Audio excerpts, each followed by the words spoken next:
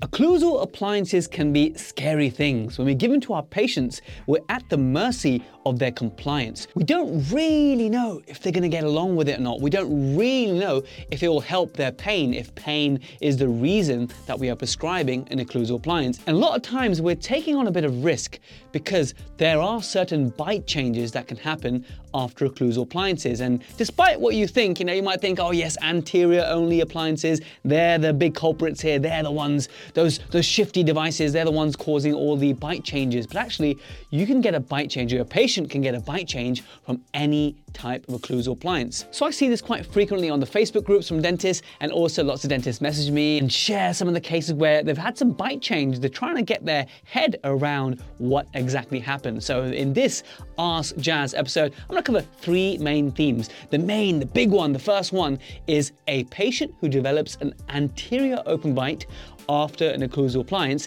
and I'm going to teach you a trick that you can use if this happened to your patient to recover their bite. Okay, so that's number one.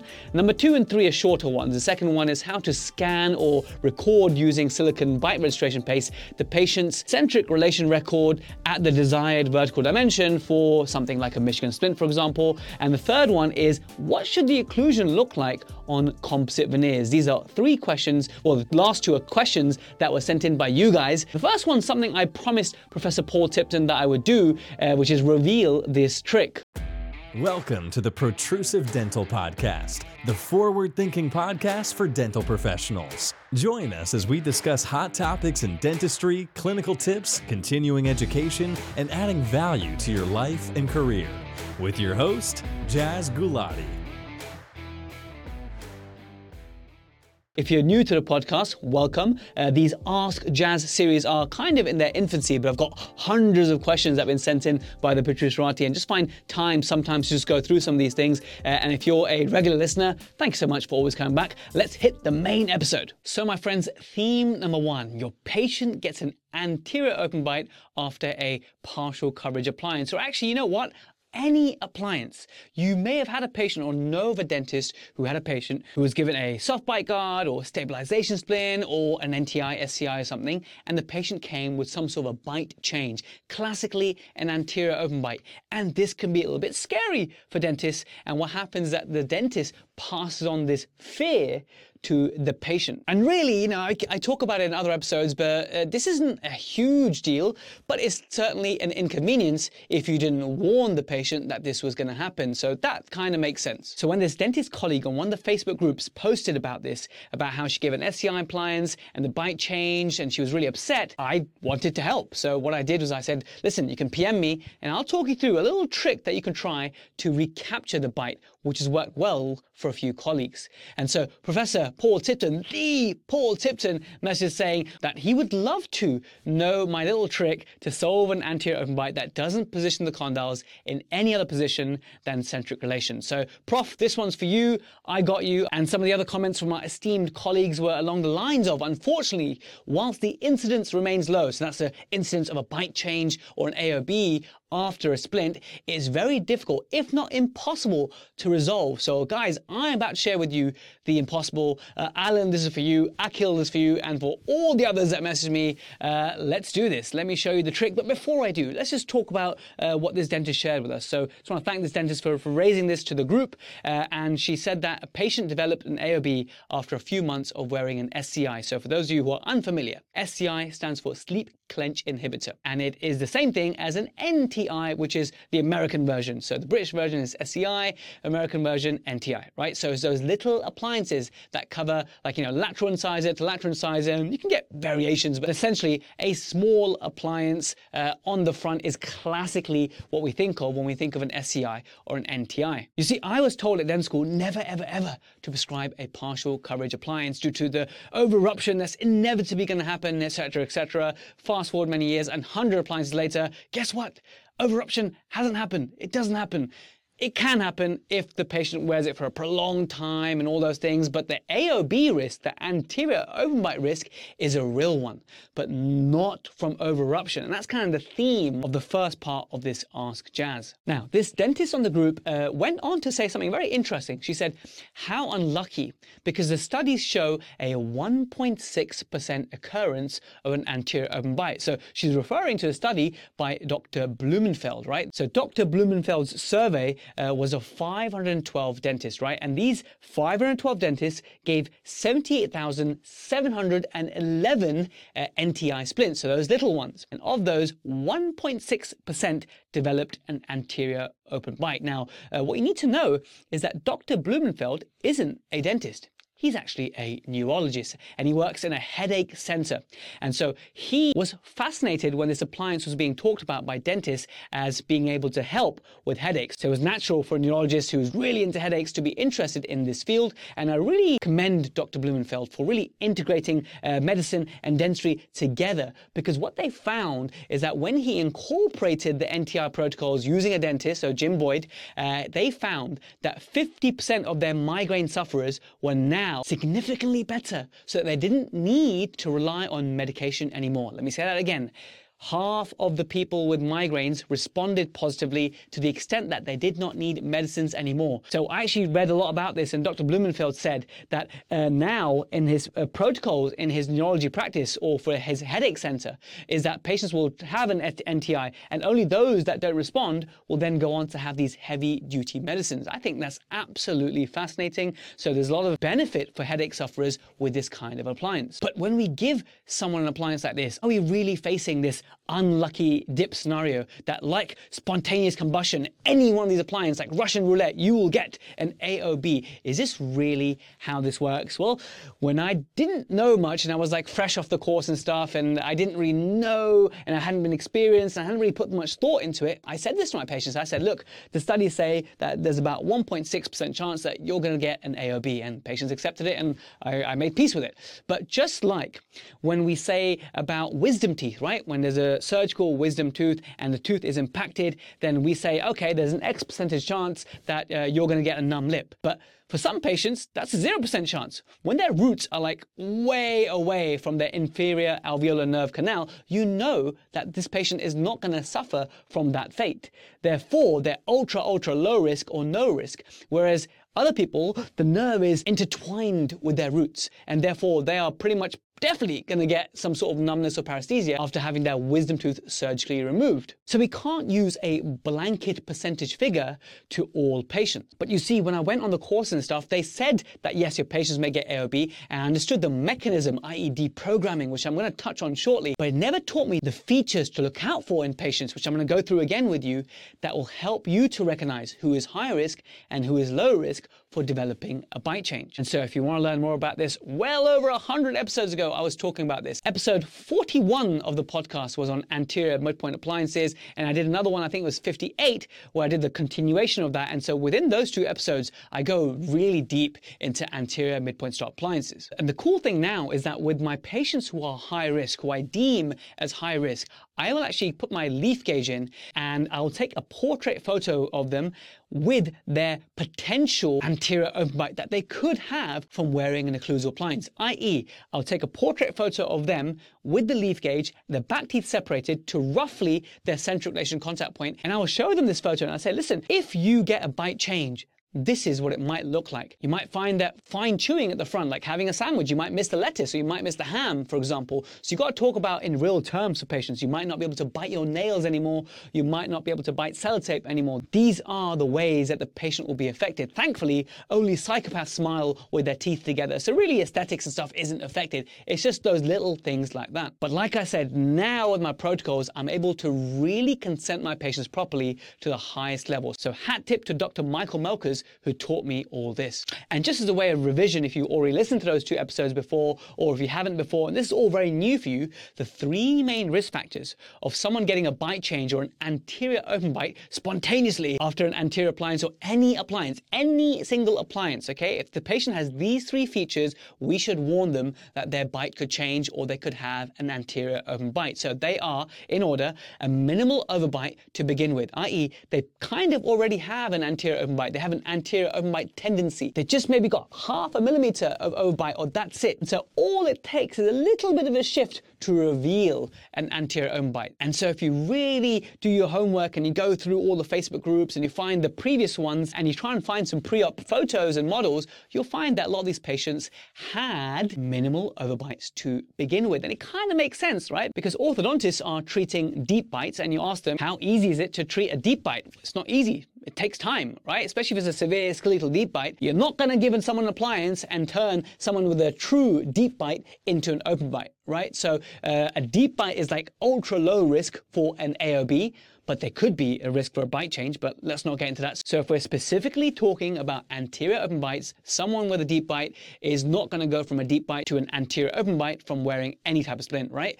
Whereas the patient who's already kind of got an AOB is more likely to develop one. Now, the second feature that informs high risk is having a large slide from the centric relation contact position to the maximum intercuspal position. So basically, your retruded contact position, or RCP, so your first point of contact within centric relation. If these are all new terms to you, then maybe listen to episode 90, Basics of Occlusion. But essentially, when your condyle is seated anterior superior in its snug position, the first tooth or teeth that touch together in that position, right? So that place, and how different that place is to the patient's comfort bite, where all the teeth meet together and you bite together. Day-to-day basis, your comfort bite, your bite of best fit. Now, if there's a big difference between those, then it puts you at higher risk. How large is large? Well, people say that 1.5 millimeters in an anterior-posterior direction is considered large, and 0.5 millimeter transverse, i.e. left and right, is considered like a large slide. So if your patient has got a minimal overbite and they've got a large slide, they're at higher risk. Now, why is it that someone with a large slide is at higher risk? Well, think about it. This large slide exists because there's a difference between where the condyle wants to seat in this stable musculoskeletal position and where the teeth want to meet together and the way they meet together. So if at any point the muscles want to relax or the teeth get worn, they kind of want to go back to that position. If that position is really far back, then that will change the bite. The patient will notice a change in their bite. And the last feature is a lack of posterior stability. Now, this is explained really well by imagine you've got 2 study models, an upper and a lower. And naturally, you want to put them together.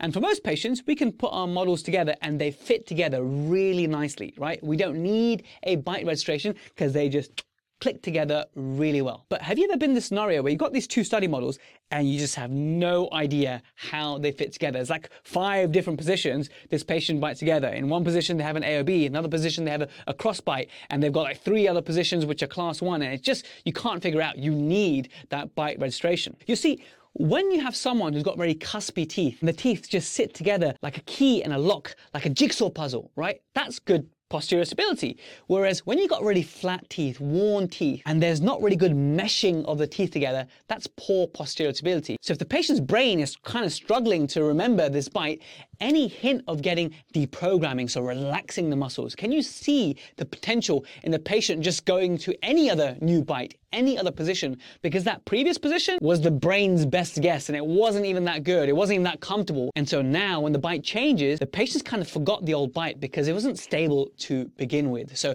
if you have someone with a minimal overbite to begin with, a large slide, and quite flat teeth or lack of posterior stability, you can't really tell instinctively how they should be biting together, then that is a high risk patient. That is an ultra high risk patient. I think if you have 2 of these, you're high risk, but if you have all 3, then you're pretty much going to say to the patient that this will change your bite. And at that stage, you're probably wanting that bite change so that you can restore them to that position. Now, that dentist on the group again, okay, now, and I'm coming to the trick. Don't worry, I'm coming to the trick, okay? I promise you, within a few minutes, you'll know my little trick, okay? So this dentist felt horrible. She felt like a little shock to her system because she felt as though it was her fault that the bite had changed. And she wishes that she just went for the Michigan splint, which apparently he didn't get used to wearing. So is it really her fault? I don't think so.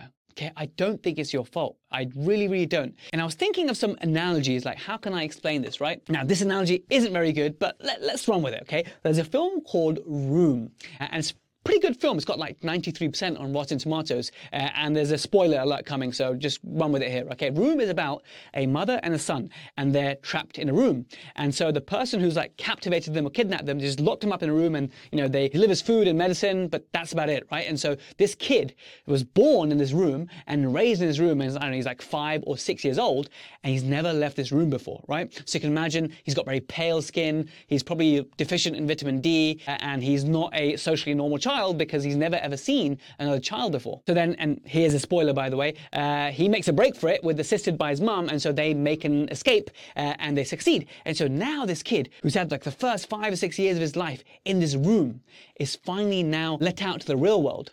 And the real world has different conditions, different environments, better environments, right? Now he gets some sunshine. He's going to get a tan at the very least. He's going to develop these social skills to see other children, see other people. And you see, what happens to this child is that as a response to this new environment, he changes. And I really think that in a similar way, when it comes to our scenario that we're talking about, the patient's bite in a way was pathological in a way. And so when the muscles were able to relax, when they had an opportunity to relax, when you improved the environment, that's when the bite changed, because something had to change. Because now the patient's occlusion was out of this room and it got to experience a much more favorable environment. So that's how I like to think about it anyway. So as a consequence of changing the environment, the bite changed, because the bite, i.e. the way the teeth come together, is controlled by the muscles and the condyles. I guess the only issue is that we should be able to warn our patients that, yeah, okay, this is going to happen. And so the issue is not that the bite has changed, is that you didn't anticipate that the bite has changed. So hopefully now you've got a few features to look for to know when someone's bite might change. But I'm going to teach you guys a trick now, right? The trick, okay? Prof, you listening? This one's for you and everyone else on the Facebook group who want to know my little trick, okay? So you can use this trick anytime a patient has developed a irrecoverable anterior open bite. Now, what do I mean by this term irrecoverable? Now, for those of us who wear anterior only appliances, or even Michigan splints, for example, when we take it out in the morning, do our teeth go together straight into MIP? Maybe, but sometimes you might hit your centric relation contact point, or the bite might feel a bit funny, and eventually, oh yeah, I've got my bite, and then your teeth mesh together normally. And so that is someone who has a recoverable anterior open bite. Someone with an irrecoverable anterior open bite is kind of like the situation we're talking about now, i.e. the reason the dentist posted that case on that group to get some advice. The patient removed the appliance, but they weren't able to remember their old bite. Their existing MIP is now out of the equation, and they're biting in a new position, which is an anterior open bite. Now, by the way, I forgot to mention, I reached out to the dentist and I was helping her. I was coaching her about how to do this trick, and then she showed me the photos kindly of the pre-op situation. I can tell you now, it definitely wasn't posterior overruption. The mandible had just shifted to the left, and by shifting to the left, it was now hitting an incline of a molar, and that resulted in an anterior open bite, and someone who had all those features, including a minimal overbite to begin with. So what's the trick that I advised her? Well, those of you who are watching right now, you'll see this, but I'll describe it to those who are on their commutes, listening on Spotify or on the Protrusive app, right? So let me make it really tangible and show you another case where we actually applied this trick to recover an open bite. One of my colleagues who's a delegate of the splint course, she gave her patient a Michigan splint. This is before she became a delegate. And the reason she gave a Michigan splint is to deprogram the patient, i.e. relax the muscles, relax the lateral pterygoids, and test drive the vertical dimension. And then on the day of the fit of the Michigan splint, all the teeth are hitting. We've got the dots and the lines. So the front teeth are hitting, the back teeth are hitting, and in excursions, we've got anterior guidance. Now, 4 weeks later, the patient comes back, and what do you think has happened? Well, it's worked, okay? We've got some deprogrammation. So what that would look like is that the mandible slides back a bit, distalizes, and now we've got a few dots at the back and no dots at the front. So i.e. we went from a complete overbite on the splint to an incomplete overbite on the splint, and now we have a bit of overjet. So what do you do here? Well, you adjust it all again. You remove all the high spots, and then you achieve the even dots at the back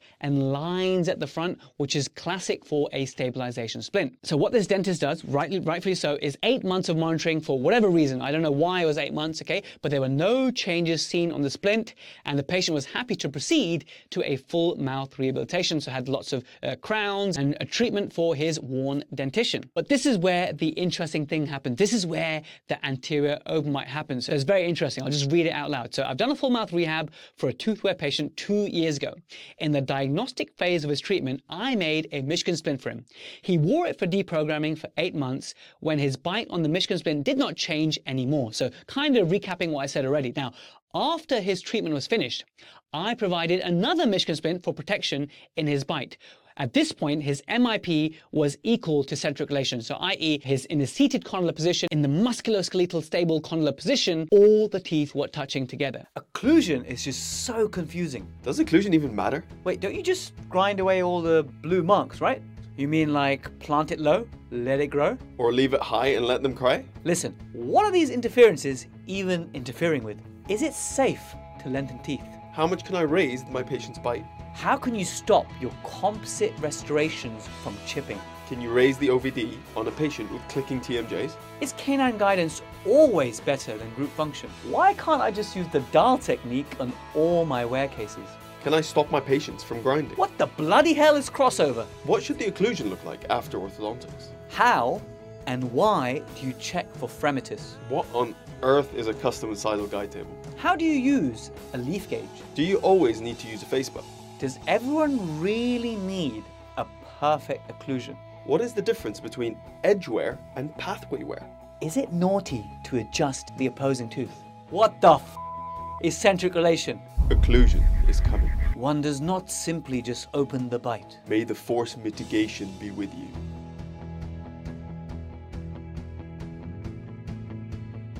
To make sure you don't miss the crucial update about the launch of our occlusion course, OBAB, head over to occlusion.wtf. That's right, it's actually occlusion.wtf. It's almost released and you're gonna love it.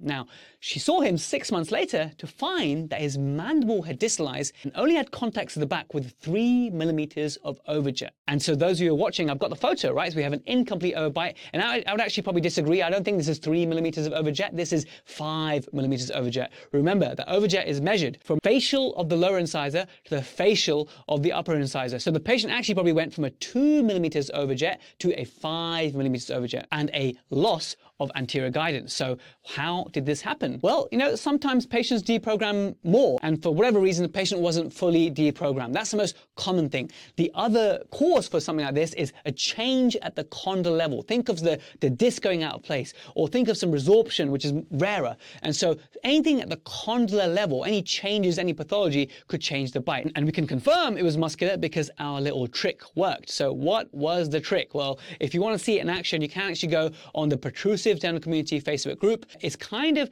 the same trick that we do when a patient is high risk. So you've identified a high risk patient. I would make one of these devices, which I'm going to share with you now, to prevent an open bite. So you've got a high risk patient and you make them this device alongside their splint to prevent their bite changing. It's the same thing that we can give to someone who's developed an open bite to recover their old bite. Now, at this point, you're probably a little bit confused, but don't worry, I'll make it crystal clear, right? Now, this concept of positioning the mandible in a different way is actually borrowed from those who are treating the airway, because what you find with mandibular advancement splints for, let's say, sleep apnea, for example, or sleep disordered breathing, is that because you're holding the mandible forward, you get contraction of the lateral pterygoid muscles. And the risk is that the patient will develop a posterior open bite because their jaw has come forward. They're now protruding forward, their front teeth are meeting, they become more class 3, and the back teeth aren't meeting anymore. So what they started to do is every morning when the patients wake up from wearing their mandibular advancement splint is that they wear something like on the screen now, or I'll describe it, is an MIP bite basically, is that it guides their jaw back into their MIP in the morning, so hopefully it prevents this shortening of the muscle basically. And so this is an AM aligner, and it's got indentations in it to really guide the patient into their MIP. So it's kind of like an MIP bite registration, but I wouldn't want to send a patient home with a normal PVS silicone bite because it's very fragile, right? It's going to break. So let me explain the trick now, right? So you have a patient and their teeth meet together fairly well. And then after the occlusal appliance, the teeth don't meet together well anymore, and you have an anterior open bite. Now, if we accept the fact that it's not because of posterior overeruption, and it's just that it's a change in the muscles, then what we can do is this, okay? We get the models, and we have to do this on models because if you try and get the patient to bite into their normal bite or their MIP, they can't do it because they've kind of forgotten. That's the whole thing about deprogramming. They've been deprogrammed, right? How can we reprogram them? Well, the way you do it is get the study models. You now squirt some Memacil or Exiclay, one of those clear silicone materials, right? They've got a bit of resilience, they've got a bit of bendability in them, right? Bit of flex in them, that's the word I was looking for. You then squirt it all around as if you're doing a bite registration, a full arch bite registration. You then seat the models together by hand, and you're basically creating the patient's old MIP, i.e. I used to bite like this, that bite, okay? You actually do it by hand, and ideally you want to rely on some photos or some scans to help you, because remember, the whole reason that this mess happened is that the patient probably had poor posterior stability. So you really want to pay attention, look at the photos, and as the material is setting, you bring the bite together in the desired bite, the bite you want to go back to, right? And you let the material set. So now you have a bite registration of the old MIP using the study models. You now transfer that to the patient's mouth, okay? And you get them to guide their mandible into this bite registration. So let me tell you how this dentist did it after I advised her, okay? So this is what she said. When the patient came, I got his previous models out. I showed him his previous bite and explained that it was changed because his muscles had relaxed. Before his arrival, I made an AM aligner with Memacil, so just like I described, guys. After the explanation, I fitted the AM aligner and asked him, and here's the magic thing, because this is something that we make up because there's no evidence that I've seen about how to recover someone's bite, so we're kind of making it up. So this dentist was smart.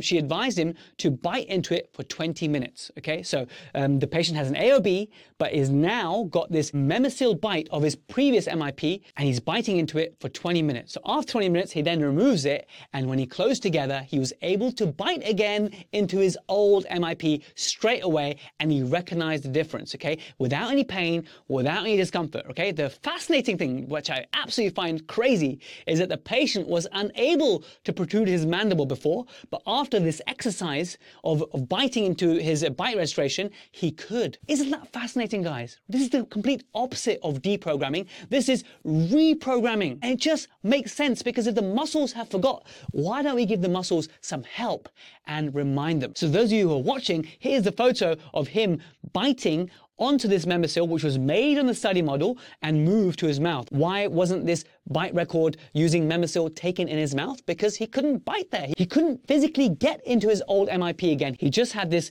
distalized bite with a larger overjet, but this is now guiding him into his old MIP. This dentist then went on to change his appliance from Michigan to something else, which isn't so relevant, but he preferred this B-splint or this dual arch anterior scribe appliance to his Michigan splint. And those who are watching, there's a parafunctional pattern that you see. So I'm a big fan of coloring these splints with a Sharpie marker, and the patient gets to see their pattern. It's like a Gothic arch tracing that you get on these splints. So the patients see that they are still bruxing every night, because some patients, they think that they stop bruxing just because you gave them a splint. Whereas I tell my patients, listen, you're still going to parafunction, but now you're parafunctioning on this piece of plastic than on your teeth. And so there it is again. The trick is revealed. So those of you listening, it is essentially an MIP bite using the study models in the old MIP. And this can really, really save you. Now, I can't offer any more guidelines because this hasn't been studied and we're kind of making it up, but it helped my colleague and it can help you too. If it ever stuck,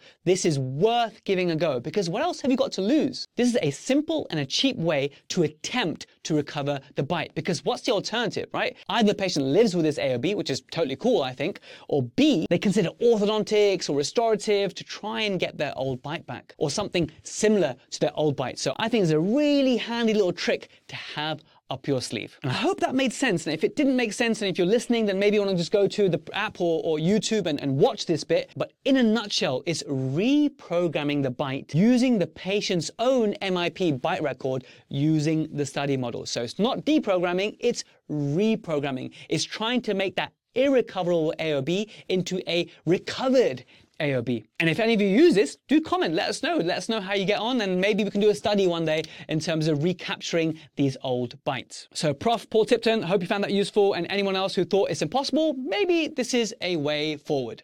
Okay, so that was a long one. I'm actually exhausted, but we've got time for just 2 more questions, and these are much shorter, right? There's question number 2 before we talk about occlusion on composite veneers. The question is, when recording at your desired vertical dimension in centric relation, how do you record it? Do you gun in some bite ridge around the side when they are in the retruded position? Okay, so let's talk about this and let's just really clarify and make tangible what this dentist means, okay? Let's say you're making a Michigan splint or a Tanner splint or any type of stabilization appliance. Classically, you would make this splint at centric relation. So the condyle is in a musculoskeletal snug position, superior, anterior against the posterior slope of the articular eminence. Because like I said, it's a snug position. It is a good position to be in. It's not an essential position to be in, but if the muscles relax, that's kind of like where the condyles can easily find. Now, classically, when I was trained, I was taught to take a centric relation bite record, so just beyond the first point of contact, and then a face bow, and then what the technician would do is the technician would mount everything on a semi-adjustable articulator, and then because the bite registration was pretty much at the point of contact, we now need to open because we need a minimum thickness of splint material of 1.5 to 2 millimeters. So the technician then opens the bite on the articulator. But remember, the articulator, although a very useful tool, does not 100% accurately mimic the patient's condyles. So by opening the bite, there is a degree of error introduced. So we can be a bit more clever, because if at the point of doing the bite record, instead of recording it at that very first point of contact or just beyond it, why don't we record the bite at the required vertical dimension, i.e. record it in a position whereby we've already respected that 1.5 to 2 millimeters of minimum thickness. So what this looks like for me is I'll have a leaf gauge in, because I like to use a leaf gauge. Very, very convenient. It's not suitable for all patients, but it's a very, very handy tool. And so as I have the leaf gauge in and I've set it now so that there's no back teeth touching, got the patient in centric relation, grind forward, grind back, squeeze together. The muscles seat the condyle. So I don't have to do anything. It's a hands-off approach. The muscles seat the condyle. And because I have that space now, I'm going to scan the left bite and scan the right bite at the centric relation position with my desired thickness already there. Or you can actually gun in the bite registration material as this dentist suggested. The beautiful thing about this is that now the technician uses the bite registration at the increased vertical dimension, but still at centric relation. And the scenario they have now is that once they've mounted the models, they've got the space ready. They can just start waxing up for the splint. They don't need to open the bite or close the bite anymore. They pretty much fill in the space with wax, and this is where the magic happens. Now, whether I'm doing dial composites, full mouth rehab, or a Tanner splint or a Michigan splint, using this trick has been really brilliant, because when the patient bites together after I put my temporaries or put my resin or put my splint in, I found much less adjustments to do. So I think this is a wonderful thing to do anytime you're aiming for a centric relation record. Give the bite not at centric relation, but your desired vertical dimension, which may be at centric relation contact point. But if, like for a splint, you want to give them some space, don't let the technician open up the articulator. You give them the perfect space, and now that error of opening and closing the articulator, which is not the patient's mouth, is removed. So thanks for sending that question. I would name you, but I didn't ask your permission to name you, so I don't want to offend anyone, so that's that. Now, question 3, and the final one. I think we've gone on for far longer than I anticipated, but checking the occlusion after composite veneers. So the question from this dentist on Instagram is, "Hi Jazz, would love some advice on an occlusal question. After placing composite veneers on upper anterior teeth, should the incisal edges of upper incisors be in contact during lateral guidance? What about in protrusive movements? What markings am I looking for on the articulating paper?" Or from the articulating paper, right? Thanks in advance, right? Great question, okay, I love it. Let's just boil it into its fundamentals, okay? So first part of the question is, after placing these veneers, okay, should the incisal edges be in contact during lateral guidance? I think it totally depends on what the starting situation is. Because if you start with our friend, the anterior open bite again, and you put some veneers on someone with an anterior open bite, then their edges will never touch, right? Because they have an AOB. And if you've maintained that AOB, maybe you've lengthened the teeth and reduced that AOB, but they still have an AOB. So no matter how much lateral excursion they do, there's going to be no articulating paper mark on those edges. Now, on the opposite side, if you've got a severe class 2 patient, right, they might not even go all the way to the edges because the amount of movement they have to do to go on the edge is significant. They might go there, right, but they might not. So for that kind of patient, again, they might not go to their edges of their central incisors in lateral excursion. So really that eliminates a few groups of patients. With your patients who've got a normal amount of overbite, 10% or more, then there is potential for those teeth to touch. So should there be contacts? Well, it depends on the overbite. If there's enough overbite for anterior guidance, then eventually the lower incisors may get onto the centrals. So there isn't a hard and fast rules like there should they, but it's rather will they? And if they will, why don't we optimize that environment? Now, in an ideal world, it should be canine guidance to start with, and then swiftly and smoothly, right? And I don't mean smooth like shiny smooth. I mean like the mandible finds it really easy to move left and right. What we don't want in a scenario is that the patient's bruxing, for example, right?